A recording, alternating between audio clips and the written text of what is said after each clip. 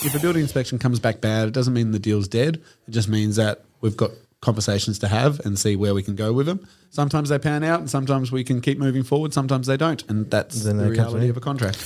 Going once, going twice, sold. You're listening to The Property Pod. All right, guys, welcome back to The Property Pod, your weekly engagement into real estate here in the Hobart Marketplace. I am your host, Aaron Horn, and I'm joined, as always, by real estate agents here at 414 Property Co., Patrick Berry and John McGregor. Boy, are we glad to be here. Good morning, gentlemen. How are we today, boys? Oh, I know, he's had some really good intros lately. Actually, well, no, good, mate. It looks like the soreness is slowly coming to an end now after the weekend fun run, although fun's such a loose term for charity races. Yes, for anyone out there, you may have seen online, but many of our staff members competed. Well, I say competed, but perhaps participated is a better term for it. Survived is another word we like to use in the office. I can take survived. In the 2021 RACT City to Casino Fun Run. Yeah. I saw that you competed in, or you participated in the 11-kilometre run, John. Oh, yeah, I did exceptionally well. I came dead last in my age group. which is some great numbers there. John, at what point did you realise, shoot, 11 kilometres is a long way? Well, it was painful when my knee gave out and I started having to walk, but it really came to head though when because obviously they're bringing up the rear police car and ambulance, and when I saw that in the side of my back, and I thought, oh no, I've made a terrible mistake. So how far into the race were you when your knee gave out?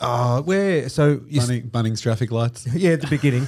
See, that was the best part was the start because I was at the front line. So I was number one for about less than a second. But after that, it was great. Well, I must have got, I don't know, because you start at Bunnings, then get up through to Carnelian Bay. So once I got past Carnelian Bay, then back onto the highway getting to the bridge, that's when I was just like, nah, something's not right here. Something's not right. So did you do much prep before leading up to it? Did you go to the gym? John 2.0, did he show back up to prepare? I thought about the race a lot, pretty much.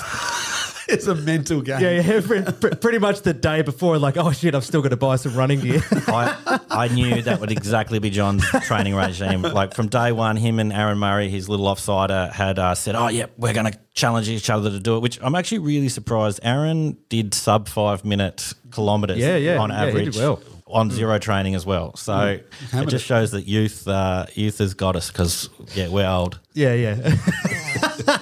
Just like these 34-year-old knees just couldn't compete with the 21-year-old. Just to jump ship a little bit, speaking, I don't want to say old, but I'm just going to throw out to one of our older listeners out there, one of our favourite listeners. I've just got a little bit of audio that I've brought along. She just wanted to say a thank you to you guys. So just hold 1 second. Hello, fellas. I really appreciated the little mention I got about being at home knitting beanies, but actually I was in hospital having a procedure, and I wished that I was with the young girl that's on the yacht in the Caribbean. But I am now safely home, and I'm into my chore of knitting Aaron a beanie. So thank you for the mention. Appreciate it. I love that. Yep, so that was Nan out there. She had a rough week last week, but she still was in the hospital listening along to the Property Pod.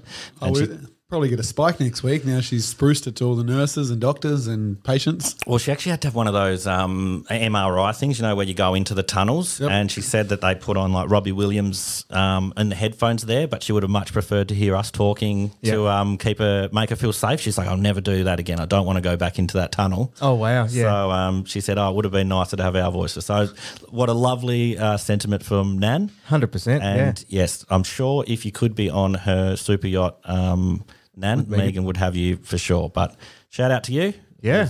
It was, very nice to hear That's from great. you. Love it. All right, so let's jump into some real estate stuff, which we are meant to talk about when we come in here to the studio. Yeah. Yeah, I actually was speaking to a guy about our podcast last night. I told you about pickleball before, but I was crossing over with this guy who works somewhat in the industry. And I said, I've got this podcast. It'd be interesting to have you on. Oh, no, that'd be too professional for me. Little did he know. You'll be fine. I should have said, I'll send you our podcast. You'll be right, mate. Right. You got this.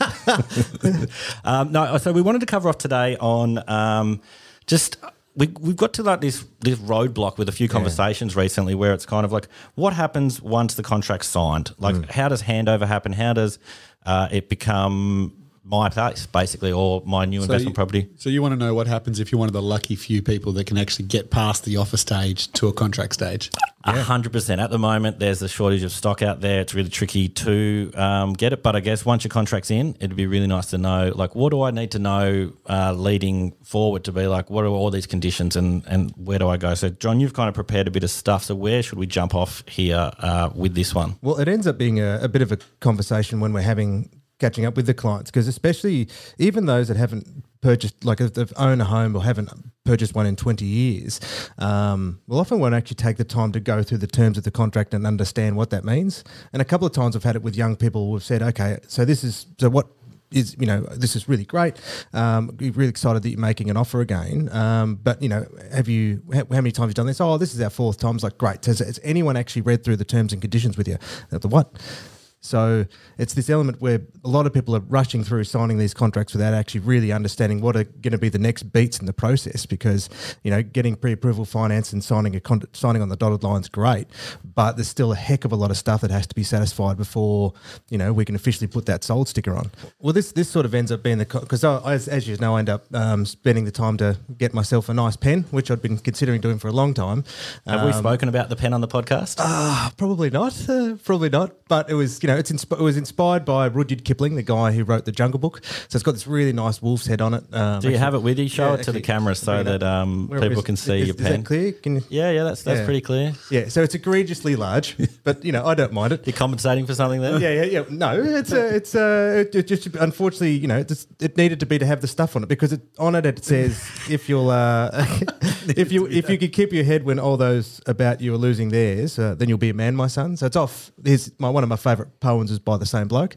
Yep. So the thought being is that if you've got this nice significant moment, you've got something nice that you could share sign it with a really nice pen. But the best part about it was, after getting this, I was really excited. My the first client picked it up and said, "Geez, your pen's shit." So, that's you got to have those people to bring you back down. I really like this story, John. What does it have to do with what we're talking about? Well, it's that same element where, so last night I was with a young couple and we were just chatting about this, the offer's been accepted, and then luckily enough I've met a couple of people since then that actually knew what the heck it was. A paperweight. Yeah, exactly. A very fancy paperweight. But it was that sound. I said to them as well, all right, it's great. So I always temper that first moment of excitement is great, but then we have to temper it and say, okay, here's the things that can go wrong. And here's what we need to do in the event that something happens. Do you frame it as here's what can go wrong, or do you frame it as what's next? It's what's next. Yeah. Yeah. Just feeling like if I'd just signed one of the biggest contracts of my life or made a really big investment, here's what could go wrong as soon as I've signed it, probably wouldn't be the best way to do it. I'd want to hear. So I'll often say, like, here's the beats that need to happen, or here's what's going to happen next, and here's who you need to speak with about it. So a lot of the time, the influence of the real estate agents, the strongest influence is actually during that marketing and negotiation stage. Yep. And then once the second it gets under contract, well, that's when my sort of line to clients is, well, look, phone calls are for conversation, and then emails for confirmation. So you can provide kind of unofficial advice and say, like, I've been in this situation before, so I would recommend taking this course of action. However, email it through or put it in writing so that it's an official. That's right. So essentially what we're talking about is the time between I've made the offer, it's been accepted, and then the payment crossing over and any kind of hurdles in between. That's what we're talking about today. Well, I suppose there's those points where we're under contract, and then you've got what's known as a condition precedent, so clauses that have to be satisfied before it becomes unconditional or formally exchanged or officially sold. Yes. So, for example, the standard ones people often have is, the conditions that need to be satisfied, or the stuff that needs to happen first is, one, you've got to pay your deposit. So that, it could be 10%, 10 grand, $2. Yep. Then, you'll have your finance clause that needs to be satisfied. And also, too, they'll have their building inspection. So all those, people will often ask, hey, will I lose my deposit if I don't get my finance, for example? That's a really common question. Yep. And the answer is, well, no, you won't. So because in the standard conditions, it will describe that the if finance is unsuccessful or if the condition is unsatisfied, well then the parties under this contract, like the responsibilities under this contract end. Yep. So it basically means the contract's cancelled, and then the purchaser is entitled to a full refund of their deposit. So what we're talking about with it's unfortunately it's annoying language, but it's contract language. Yeah, right? yeah, that's so cool. So when they say condition precedent, it means it's something that has to be satisfied before the contract moves ahead. Yep. I think we might be getting people a little bit confused because language is so intense. Dense, yeah, exactly. But it has to be intense because it's law and it's that's the legal language, aspects yeah. to it. But let's try to dull it down a little bit and really just break down what it means after you've signed a contract. So, I love Yeah, that, cool. Pat. Thank so, you. Yeah, sorry, guys. You're right. No, everything you've said is golden, John. And but I think we've got some listeners out there might have never seen a contract before, or they haven't been lucky enough to actually get one across the line. So really, what we're talking about, I'm trying to put my easy hat on, is that sign a contract, and then we've got the period between when you sign the contract and when you move into the house is Yeah. the period that we're referring to. Yeah. And then that's broken down again into two sections again. The section where it's conditional, which means it's subject to the finance and the building and everything that you're outlining. And then once you've confirmed all those, the unconditional process, which is when they then obviously are waiting for the solicitors to do the paperwork and the banks to be able to move forward with settling the property. That's an overall what you're trying to break down effectively, isn't it? Yeah, absolutely. Yeah. So for most people, I think because this is so intense and there's so many different ways we could potentially look at it, why don't we pick a scenario based around the All most aboard. common? So I reckon the most common would be subject to finance and subject to building inspection. Yeah. Can you map out, John, what that looks like for somebody if they've signed a contract subject to getting finance and then also a building inspection? Yeah, From the definitely. day they sign today versus the day they move into the house. Yep, absolutely. Well, one of the things that often they'll say is we've been pre-approved for finance. So what does that mean? Well, it just means that the bank is going to say, well, if you bring us a contract, it will lend you up to $500,000. And theoretically, if you bring a contract in for $500,000, we're pretty confident that you're going to get that property. Yep. So in that instance, they've purchased a house for $500,000, and then it's been, the contract's been successful, and now we're in our 21-day finance period. So what that means then is that the purchaser has exclusive right to be able to get finance in that period, but on day 21 or day 22, if a few things haven't happened, either finance hasn't been approved by the bank, or if they haven't applied for an extension of that clause, well then on the 22nd day, because that time frame's ended, the owner can cancel the contract if they want to.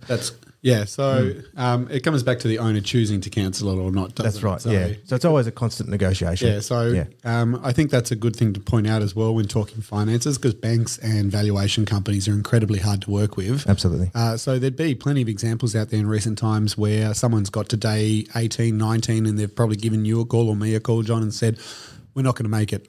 We really want the house. What do we do? And my advice would normally be for them to communicate with us and always let us know what's happening so we can keep our vendor informed. Absolutely. Yep. I'm dealing with one at the moment where the purchasers had 21 days. They asked for a 2-day extension, and today they have to ask, unfortunately, for another extension. But they've constantly kept us in the loop with what's happening from day one. And so I feel very confident in going back to my owner and advising them to Grant take this the extension. extension because Yep. I do think we'll get there with it all. Yep. Where if they hadn't been open and let me know everything through every step of the process of what's happening, I might be less inclined to suggest to the owner to offer them extra time. Yeah, Because absolutely. I don't know what's happening. So I think for any purchasers out there, a big tip is that even though, yes, you do need to go through your lawyer for everything when it comes to a contract after we've signed it with you, keeping us in the loop so we can keep the other party in the loop, and so that we can keep them in the loop with language that you as a purchaser or vendor can understand. Yes. Yeah, definitely. I think that's really key there, Pat. What you're kind of saying is you have the vernacular or the vocabulary to be able to explain it in a way that is understandable, rather than getting this important letter from. Or getting a letter or an email from a lawyer and it reads, they can't get their finance, you need an extension, like you need to choose to extend or cancel. Yep. And it's always written, no offense, but quite bluntly or quite like... Yeah, they're not mixing words. Yeah. It can be quite daunting and you don't know what to do. Yeah. Where if you can just keep us in the loop as the purchaser, then we can keep the vendor in the loop and we can advise the vendor on our opinion. and we can draw on stories like John loves to do, because obviously that's your massive draw card is that story for every scenario or an example for every scenario. Yeah. So that helps someone then feel more comfortable about making the right decision moving forward from that point. And sometimes too, as an example, so as part of that finance period, what the bank needs to ensure is that sometimes the purchase price isn't so important as it is because the bank will usually request a formal valuation. And what that valuation is to confirm is if you've got the purchase price of $500,000, they want to make sure that formal valuation values up to $500,000, because the bank's not going to lend the purchase price, they're going to lend the amount of the valuation, if that makes sense. So in that particular scenario, you may have purchased a property for $500,000, but all of a sudden the valuation only comes in at $450,000. All of a sudden the bank gets very, very nervous, because they're going to say, well, look, we're only going to lend you up to $450,000 on this particular property. You need to make up the difference if you want the house. That's it. So your 10% deposit becomes null and void, and you have to find a way of getting more cash.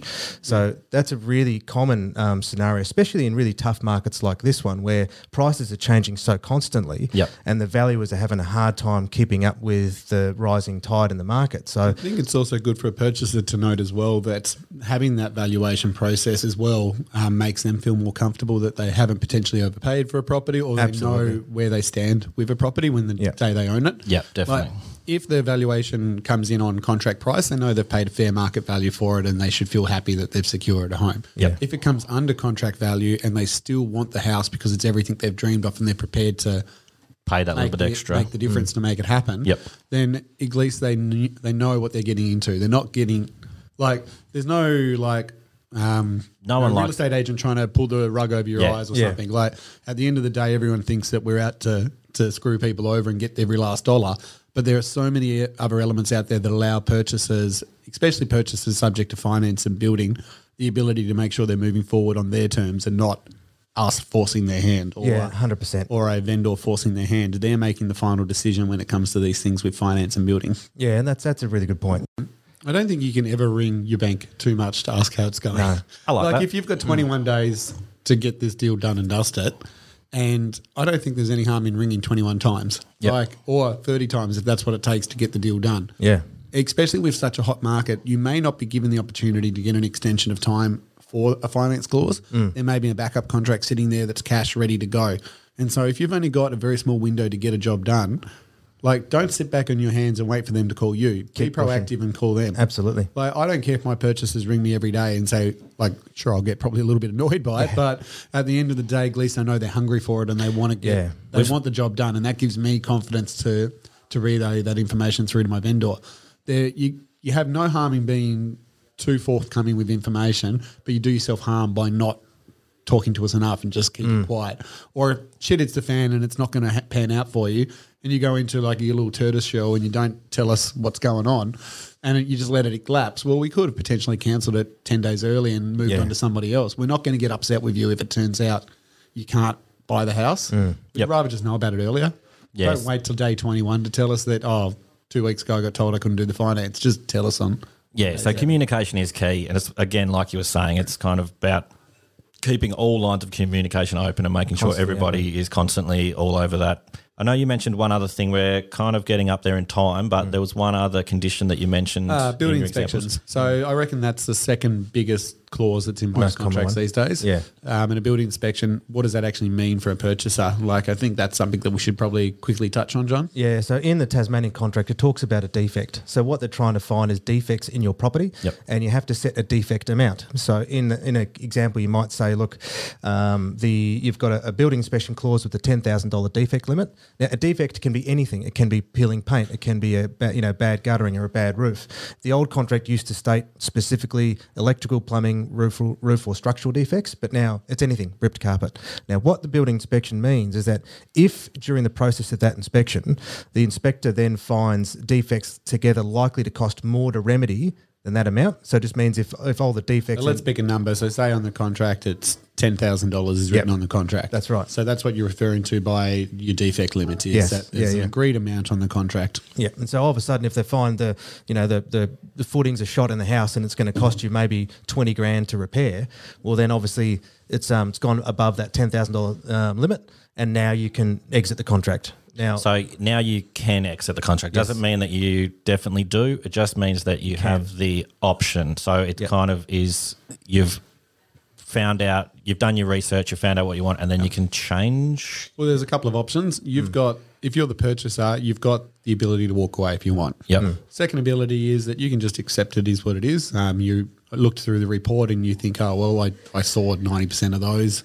I'm not worried by them. I was worried more about the things that I couldn't see. Yep. So you might just disregard it. The third option, which happens sometimes, is that you might say, well, I didn't realise that the subfloor had a missing pier and that's going to cost $2,000 to repair. Okay, I understand that's been like that forever, but it's something I don't feel comfortable with. Yep. So you might say, well, I would like either the owner to rectify that prior to settlement, or I'd like a discount in the agreed price that we paid for the property. Yep. So it just means that, and it doesn't mean that the owner has to agree to any of those terms. The owner can say, nah, get stuffed, buy it as is or don't buy it. And that's well within the owner's rights. But that's where it comes back to John and myself having conversations with both the purchaser and the vendor. Yep. And why we like to have those conversations rather than the lawyers having the conversations, because the lawyers will be very... by the letter? by the letter of the law. which is their job. Yeah, which is what they're paid to do. And by all means, we don't expect anything less of them. But sometimes there are workarounds that we can find by just having an open communication between both parties. And by workaround, you don't mean like, oh, we're going to do a dodge and we're just going to kind of pop a pretend bit of wood there and that'll fix it. You mean kind of we'll come to An agreement. An agreement. Yeah, to keep a deal alive. Yep. So it doesn't mean, if a building inspection comes back bad, it doesn't mean the deal's dead. It just means that we've got conversations to have and see where we can go with them. Sometimes they pan out and sometimes we can keep moving forward. Sometimes they don't. And that's the reality of a contract. And like specifically in the contract, it reads that the parties, the purchaser is the party benefited by this condition. Now, what that means that if the defect limit is unfavourable, basically all the controls on the purchaser at that point, so they can withdraw. So when we're looking to do it, is my wording is, hey, if you don't like it, come back to the table. And, So it just opens up negotiation once again, and it's good to, again, be in communication with you guys so that you can cover off on any issues that are come up. Like, you deal with this every day rather than being overwhelmed by this idea of like, oh, crap, I didn't know the house was going to fall down because it said it was this. It's like, oh, no, it's not going to fall down. It's just we just need to fix this one little thing. It's going to cost this much. Well, no, it's a point where we can stop and renegotiate. Yep, definitely. Excellent. I think that's a really good point to kind of finish things up there. Thank you again, boys, for another fantastic property pod. We'll be back next week with a guest. Cool. We'll catch you all then. See you, gentlemen. All right, see ya. You have been listening to The Property Pod, recorded and edited by 414 Media House in conjunction with 414 Property Code. This podcast is general information only, and the thoughts and views expressed is the opinion of our panel, and listeners should always seek and use their own investigation into any topic we discuss to ensure they fully understand their own situation. It does not constitute and should not be relied on as purchasing, selling, financial or investment advice or recommendations, express or implied, and it should not be used as an invitation to take up any agent or investment services. No investment decision or activity should be undertaken on the basis of this information without first seeking qualified and professional advice.